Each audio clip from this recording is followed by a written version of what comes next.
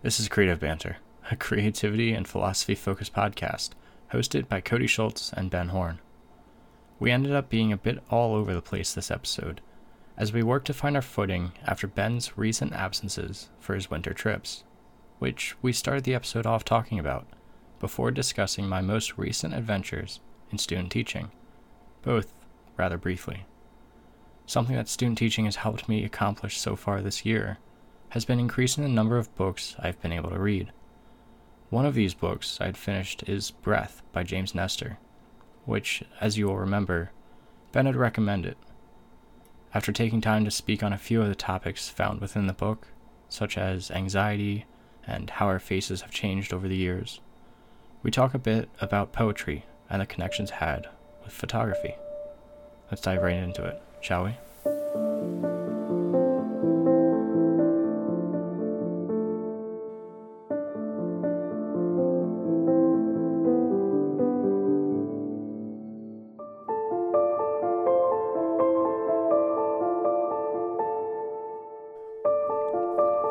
So I recently returned from spending about, I think it was 5 days in Zion. And I know that the last time that we recorded, I had returned from Death Valley. And I believe I had dropped my film off at the lab, but I hadn't seen it yet. And so I think I don't know if we recorded on a Tuesday or a Thursday, but in any case, I picked up my film on a Monday. And I looked at it and I wasn't all that enthusiastic about it. Don't you hate that? It's such a terrible feeling. But it is, because especially when, I'm going to have all these videos to put together and everything else and telling the story of it. And if I'm just not enthusiastic about the images, it just leaves me a little unsettled, like, oh man, I was there for so long. And there's one photo in particular I really like. And then the other ones felt like they were close, but they just weren't quite there. But also in retrospect, whenever I have feelings about my work like that, it's usually actually a good sign. And I think we've discussed this a little bit in the past, but if I have kind of a mixed reaction to seeing the work for the first time, if I'm not just overly in love with it, usually those images grow on me. And that is indeed what's happening. But I got back on, I picked up the film on a Monday, and then because of some other stuff that was supposed to be happening this week that got rescheduled because of weather, we're going to do like a little family trip to Disneyland. But now there's this big winter storm that is here now, which, got snow levels down to 1,000 feet, which is kind of crazy for Southern California. But I got my film back on the Monday. And then I had about a week or so in order to sneak a little trip to Zion in. And this was really just because I wanted to go there anyways. I figured this might be my one last opportunity to have some, really cold, freezing conditions for some ice and some stuff like that. So I got there the day after a pretty sizable winter storm swept through. So it was on Valentine's Day that the storm went through. I got there on the 15th, and it was a delightful trip. I did video. I did the written journals for the next of the unpolished ebooks, and I found plenty of things to photograph. And it was kind of nice because in years past, I've always been trying to get there ahead of a winter storm, and which is wonderful. But at the same time, it's just so hard to try and capture everything that's going on as the storm is rolling through, that it's kind of stressful. But this time it was different because day by day, a little bit of the snow would melt, some new ice would appear in the washes, and it's like little bits and pieces of the park were being revealed with every day. And it was kind of like being transformed slowly and steadily over time back to the very familiar Zion that I know. So it worked out well. I exposed 23 sheets. I just got that film back today. Okay. And I'm there's definitely some good work there. So for between the two trips, I think I'm in very good shape for doing the videos and everything else that goes along with it. But just that sense of that unsettled feeling when seeing the film, it can be a little bit off-putting at first, but it's not such a bad thing. It really isn't. So have you done anything more than just look through like your film reveal video essentially? I haven't filmed the film reveal video yet. Okay. I cheated and I looked at the Death Valley stuff, and then I got back and like, I got back, I don't know, like a couple hours ago from picking up my film at the lab, and I just looked at it really quickly. So I know that there's some good stuff in there, but I'll probably be filming that video tomorrow, because it takes a bit of a setup to get the camera set up and everything like that. Right. So you just kind of flick through it. You just have like a cursory overview of it rather than exactly just kind of getting that first impression, and then just because there's always photos where I'm like, ooh, how did I do on the exposure on this? How does this one actually look? And there was no bad surprises, which was good. And I think so far this year, it's actually shaping up to be a pretty solid lineup of work. And some of the images from Death Valley in particular they're very much on the sort of poetic side, which is the sort of stuff I oftentimes aim for. And I think there'll be a lot of stuff to work with, which will be not. And I haven't scanned any black and white. I haven't scanned any of it yet. So we'll see how the black and white turns out with the choices I made for development and all that sort of stuff as well. Yeah, you'll have to send me over some of the photographs once you get them scanned in. Yeah, take a look and see. I'm quite curious to see how they turned out for you. Yeah, and I cut the development times a fair amount shorter, and it looks, just by looking at the negatives on a light box, it looks like they'll be fairly decent. But I won't really know for certain until I get those scanned. Yeah, with any negative, that can always be kind of deceiving, especially when you're like not familiar with it. Yeah. Like depending on how you develop it, like for me going over to a color negative, it's just super deceiving as to how everything worked out. So yeah, color negative is really tough in particular, just because like you look at it like I know what this is, but I have no real clue unless the exposure is just horrendously bad, where like the negatives are super thin and there's nothing there. It's very hard to tell on that. And then one other thing, a little thought that occurred to me while I was in Zion. It was on, I think, the 4th day of my trip. So I was near the end of my trip, and I was revisiting the scene that I photographed back in 2017. This beautiful scene with these. It's one of the pictures on my website of the icons for the different galleries. It's for the With Trees one, where it's the maples with these boulders and grasses and stuff. And I always revisit that scene because it's such a beautiful area. I just love spending time there. And I was writing one of the journal entries as I was just sitting on a rock there, just staring at that scene. And it occurred to me that I had my Fuji Instax camera with me as I was just out for that little hike. I'm like, what I really need to do for this series of ebooks, the Unpolished series, is I really need to just take some snaps with the Fuji Instax photo, scan those, and incorporate those with the written entries as well, just to kind of go along with the theme of everything else. So I've got a couple images from the Instax that will be part of that series, and I think it'll just fit right in with the aesthetic of everything else. Yeah, that'd be really interesting. Kind of like snapshots along the way. Yeah, just kind of not really refined and just more documentational kind of thing. Exactly. So I think that whole process of that, creating that project, is something that has been evolving, and so I'm really looking forward to putting that together once I'm done with the videos and everything else. Yeah, I finally started finding a little bit of time to work on an ebook, work on my website and everything again, now that I'm more like, I want to say, I guess, like in the flow of student teaching and all of that. So I'm hoping I don't know how you have time for doing that. I mean, with all the stuff you have going on, I don't know how you've managed to free up some time to work on anything else. Man, I have so much free time. It's ridiculous. It's helpful because of the fact that like, so a lot of it is co-teaching everything. So it's not like I'm really designing any unit plans or anything from scratch.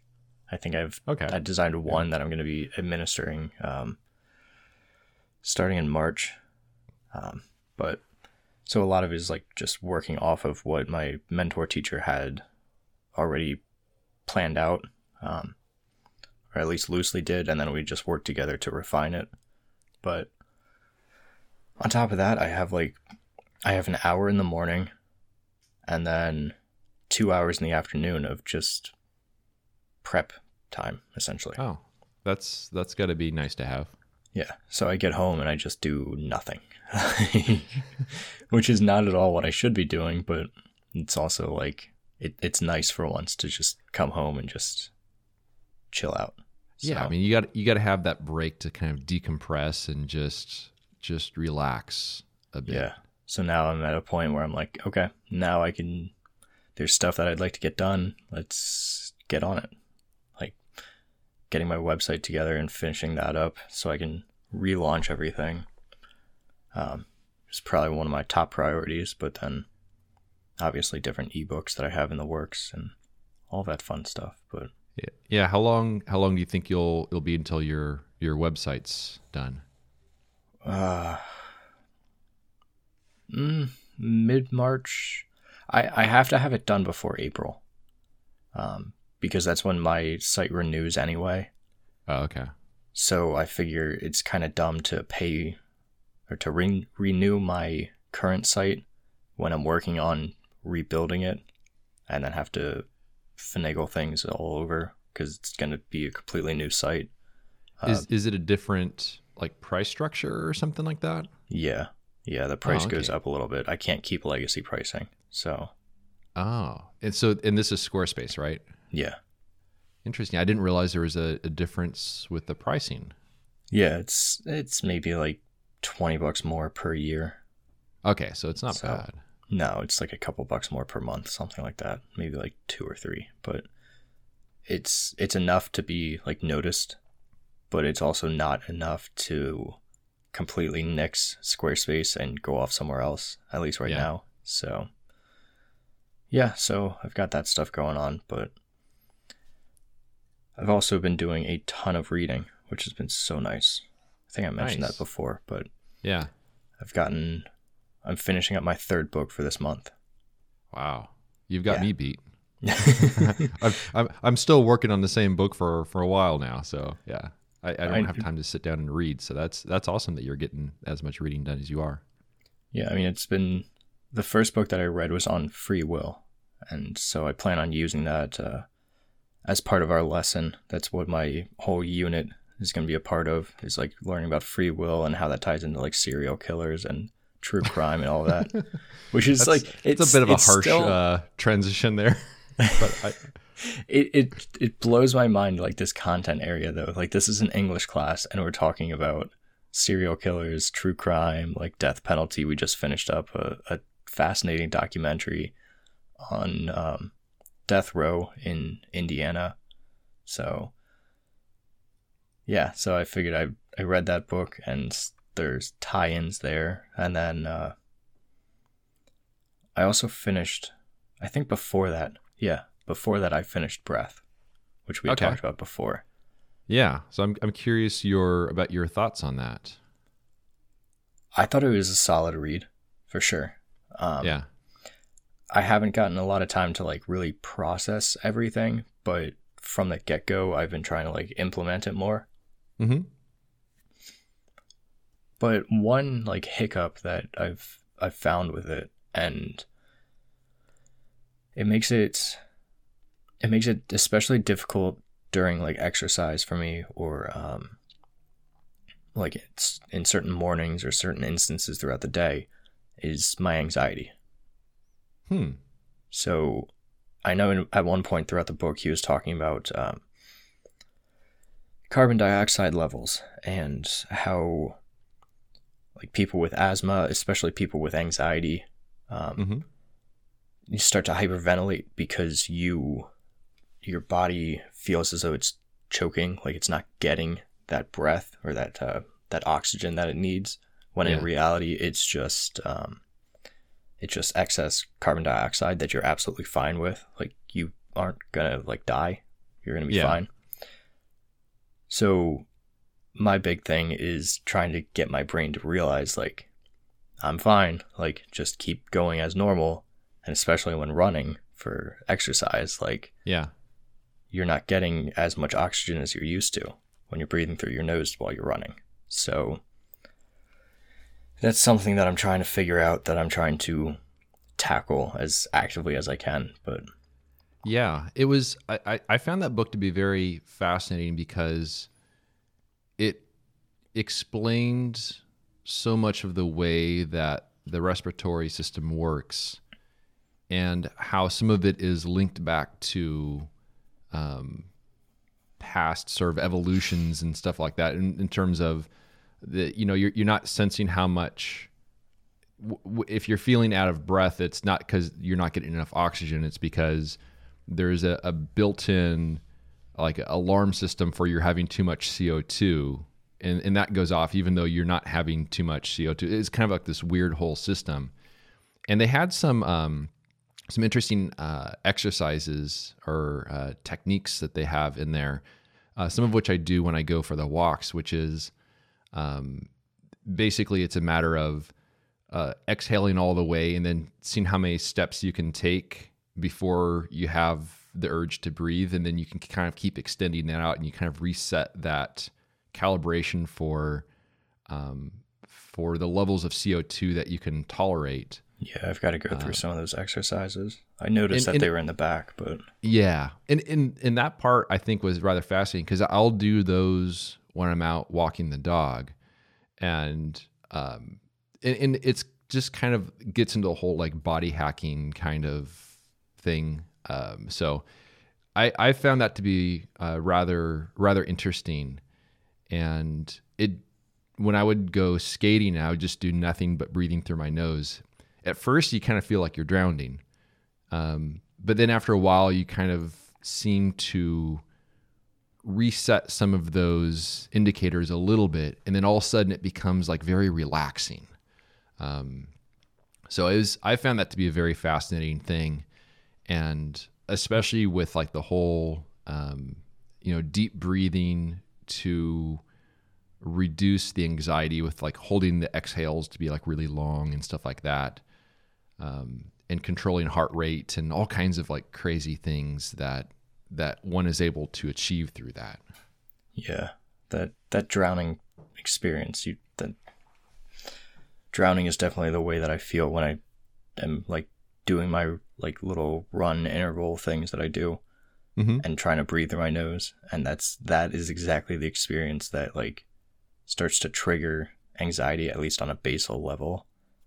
And I'm like, but then you do it and you force yourself to get through that. And then at one point you're like, oh, this actually feels pretty good.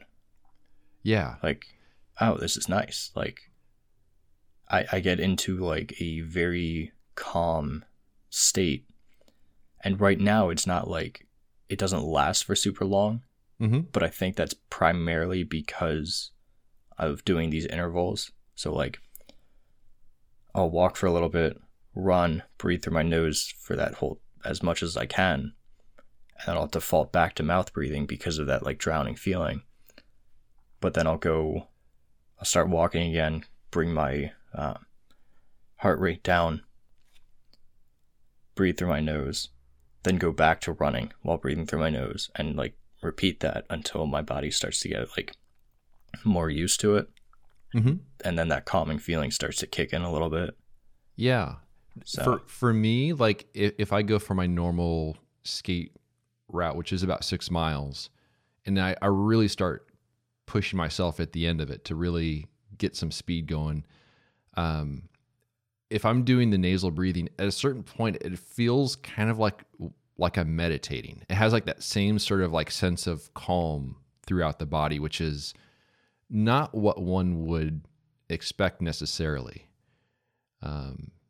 So that's been something I've been using many of those techniques in there, and it does take a little getting used to. The other thing too is, so I'm mostly Finnish in terms of my ancestry and all that, and the Finns are sometimes known for having these little itty bitty tiny little noses, which I do have, and my wife makes fun of me all the time for having this little itty bitty nose.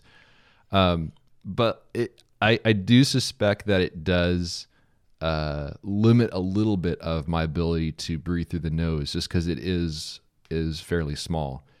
But maybe in some case that helps me. That has been a hurdle I've had to sort of overcome a little bit, which has perhaps helped a little bit with the technique and all that. But that's just one other variable on my part of it.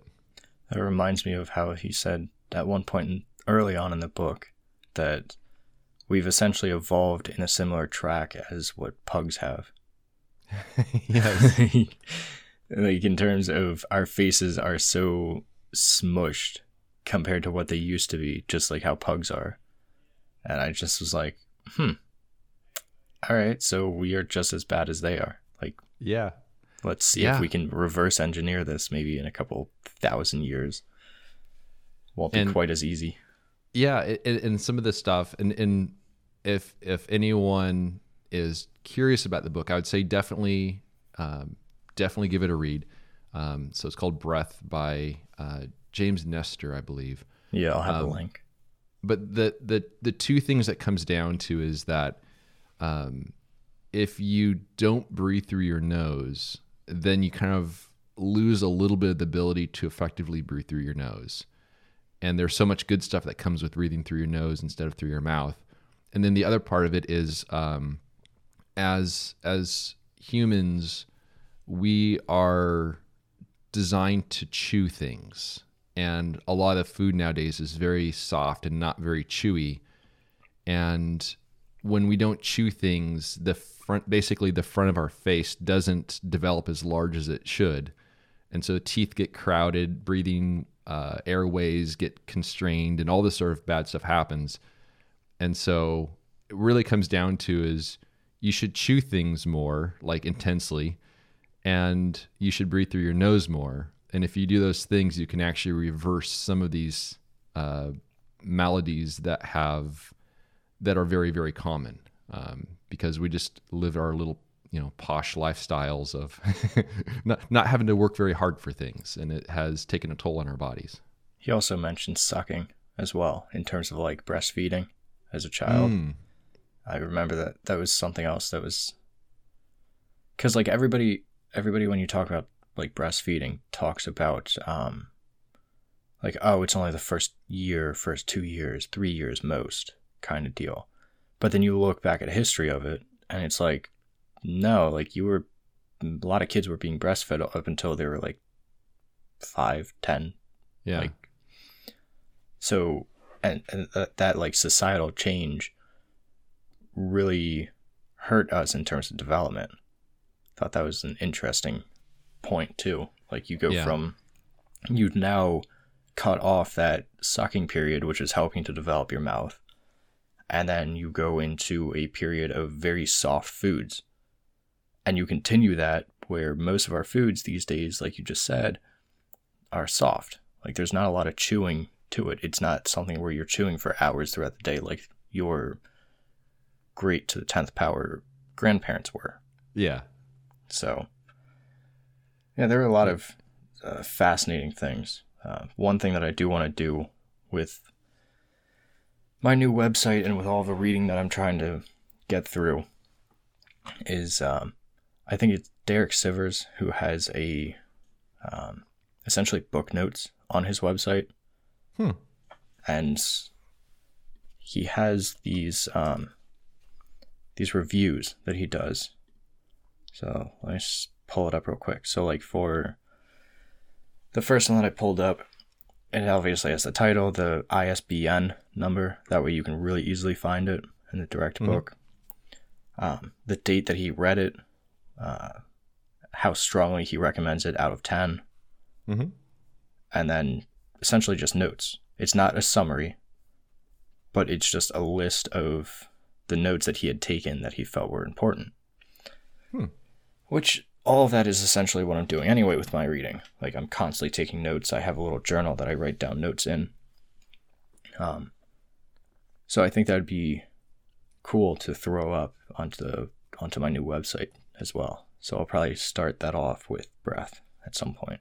But Now, when you take the notes on the stuff that you read, is it so you can refer back to it, or is it really for the process of writing it down kind of helps commit it to memory, or is it kind of both? Or I'm curious about the taking of the notes for the stuff you read. with most of the notes, it's primarily like what I highlight, not necessarily any kind of like marginalia, as they call it. But it's all stuff that I would like to refer back to because I would use it for my writing.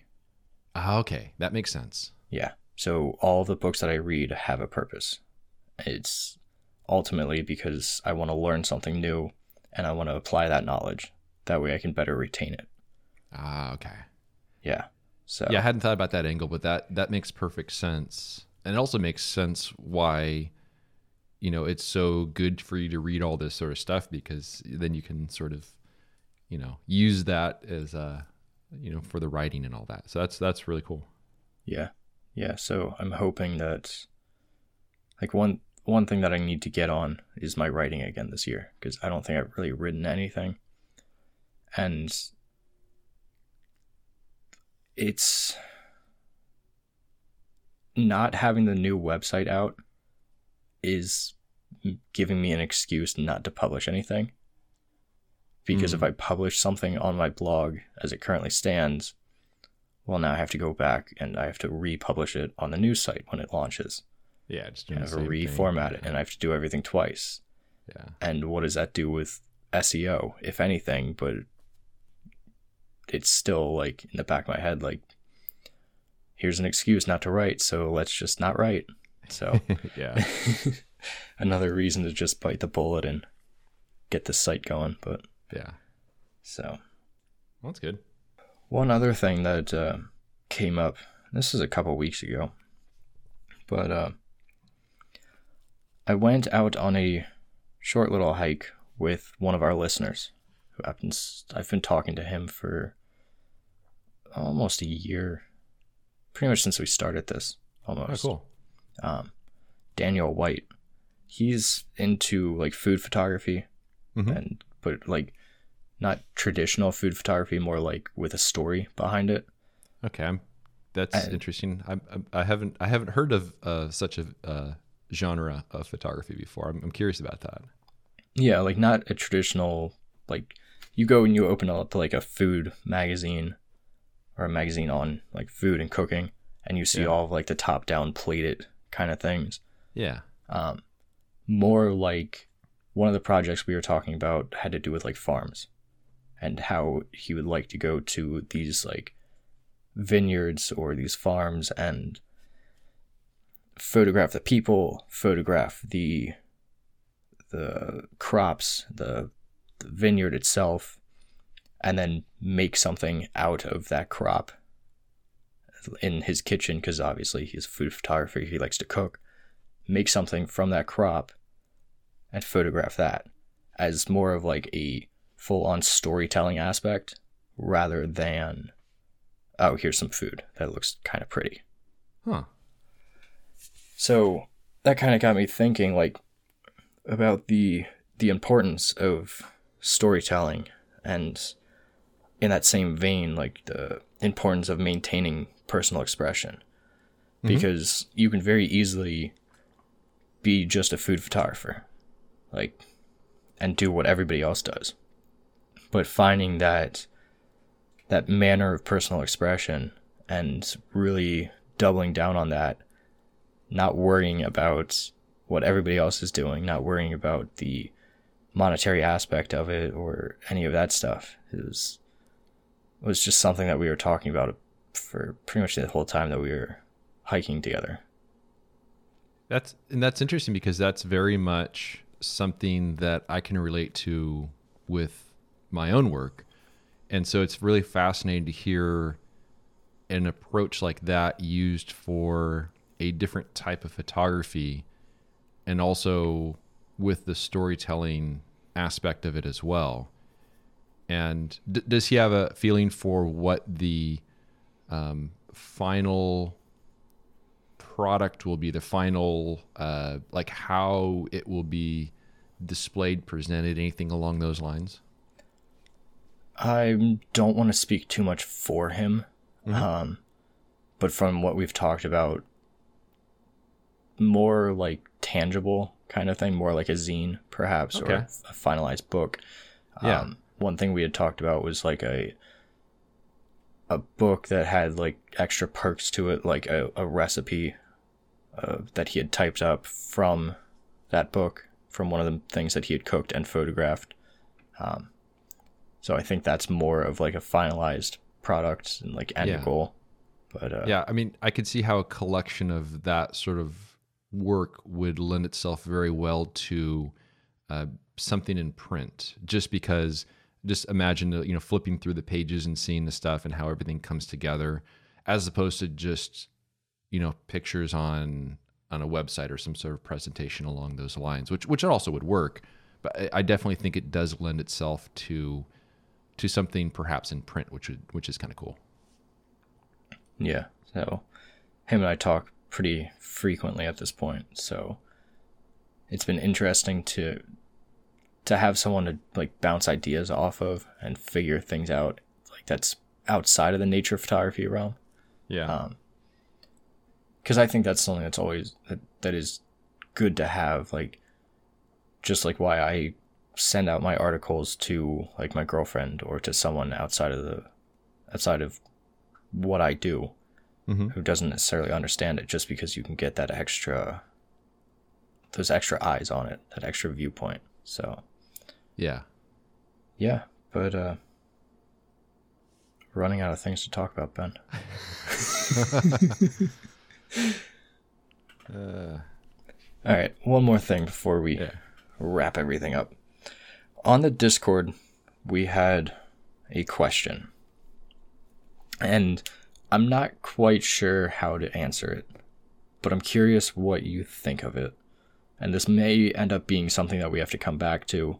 But nonetheless, here we go. How do you look and see?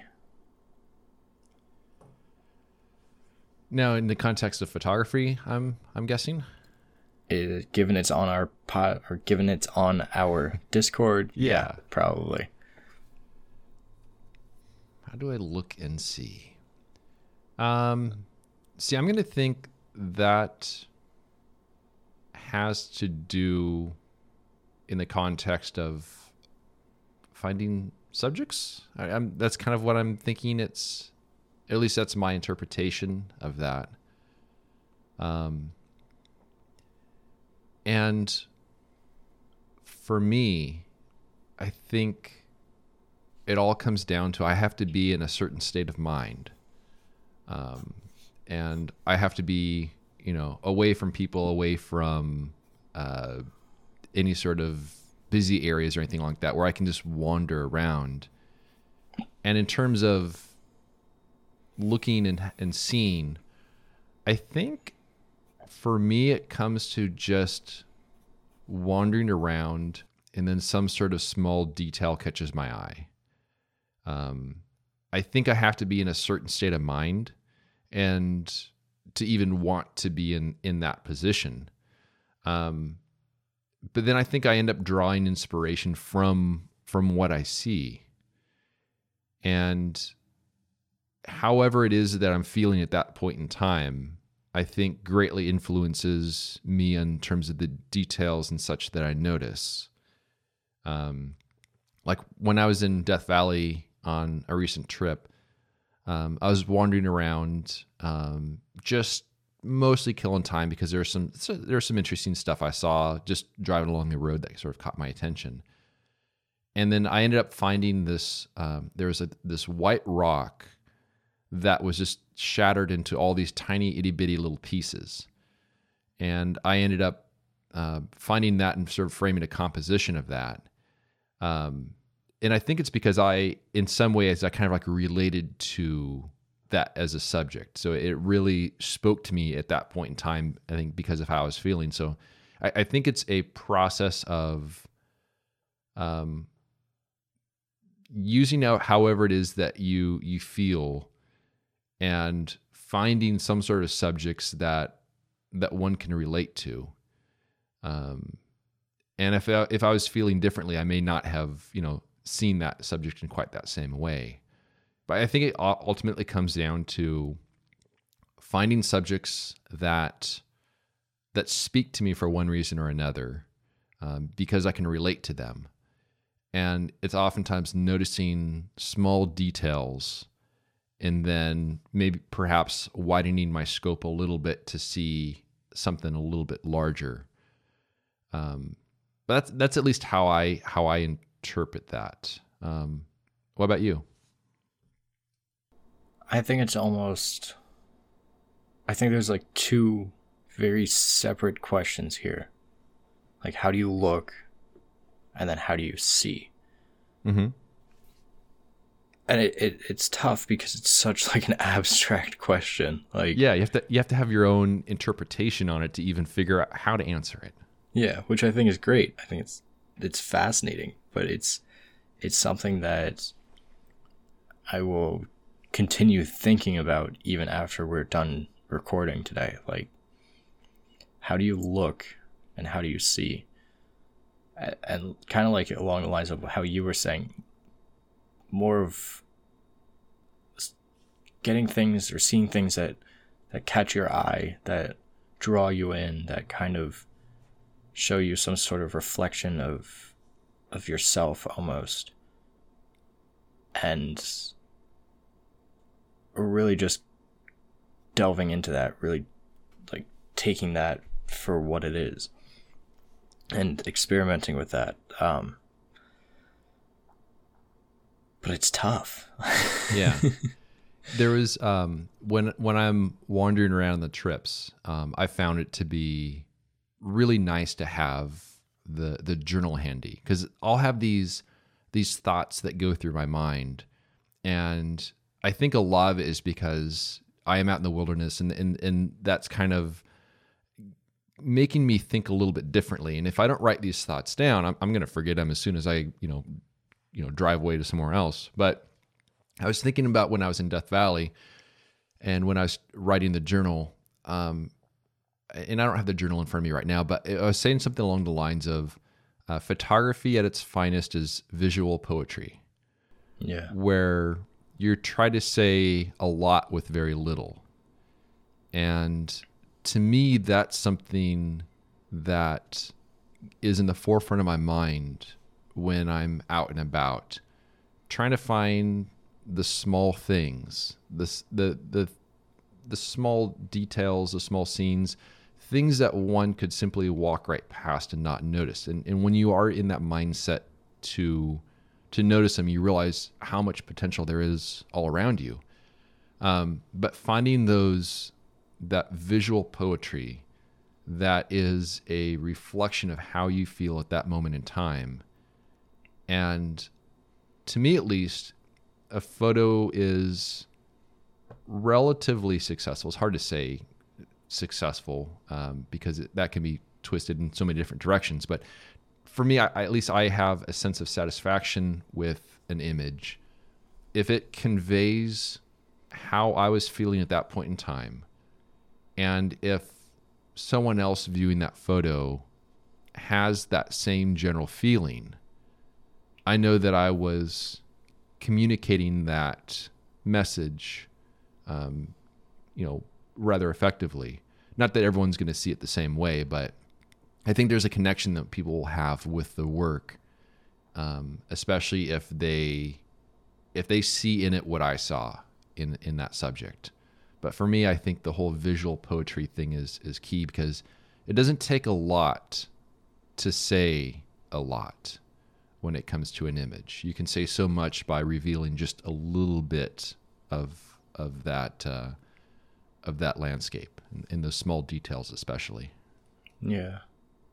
Speaking on like the poetry aspect of it, I know we're going back like 5 years now, maybe.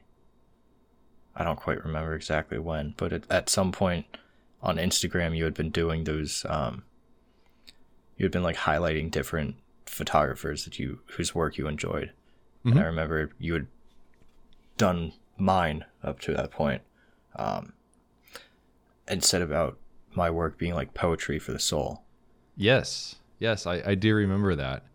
And that's like stuck with me like since that, because I just love that phrasing.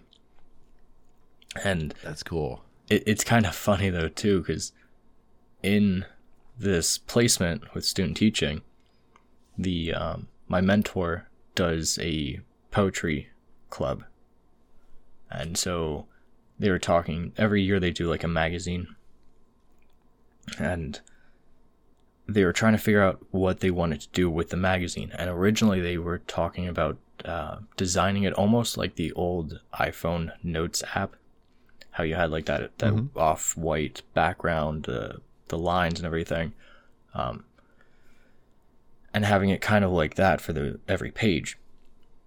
And then he had taken a look at like my photographs, obviously, before I'd come in and all that. And he started thinking, and he put the question out to the group, because it's their project, obviously, like if they don't want to use it, whatever. But essentially put out the question of, do we want to use, or do they want to use my work to pair with their poems? And ultimately it seems like that's pretty much the vein, or the path that they're going to be going down, is using some of my photographs and pairing them with the poems that they've written throughout this magazine. Really cool. So I just think that's a really cool, like, coming full circle kind of thing. So I'm looking forward to working with that and seeing where that goes. So it's gonna be the poetry that they've written, and then afterwards they're gonna pair it with the images. Is that kind of the way it's gonna work? Yeah. That's really interesting, because I think that will have a fascinating way, kind of like what we've spoken about in the past in terms of, pairing different images together. And from those two images, you kind of get a different feeling for each of them, how they're paired. But when you pair the image with a poem, which isn't, it wasn't written as in response to the image, it's just simply finding that matched pair essentially between that poem and that image. It'll be very fascinating to see how it is that the perception of that image will change after you read those words. Because I suspect that when they're paired together, it will add more depth to the poetry, and it'll add even more depth to the image, because it'll make you think a little bit differently about it. And I think that will be a fascinating process. Yeah.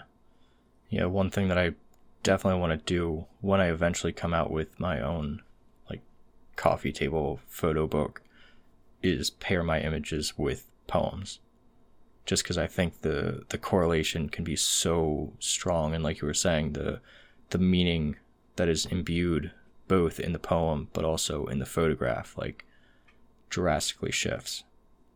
Yeah. So yeah, that'll be really cool. Yeah, like I said, I'm looking forward to it. I'm looking forward to helping them out with that project. And there's some other like photography aspects with this that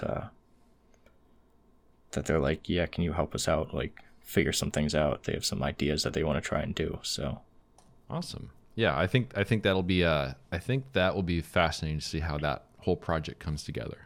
Is that going to be at the end of the semester, or is that something they're working towards at the end of everything? Or I'm not sure exactly when they publish it or plan on putting everything together. I know they're currently working towards it primarily with their poems, but I don't know when they publish it, when they are going to finalize anything, because I'm only with them until middle of May. Okay. They still have until the beginning of June or so for until they graduate. So, yeah, we'll see how it goes and see how everything comes together. But yeah, I'm excited. I look to forward help out to hearing some updates from you when you're eventually able to see the final thing.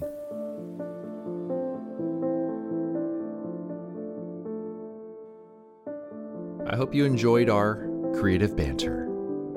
You can learn more about Cody's work by visiting his website, codyschultz.com, and you can find my work at benhorn.com. For further discussion, join us at patreon.com/creativebanter. It's a place where we can interact with you, the listener. And although we greatly appreciate those who contribute by joining a tier, discussions are open to everyone, whether you're a paying member or not. Thanks so much for listening, and we'll see you around next time.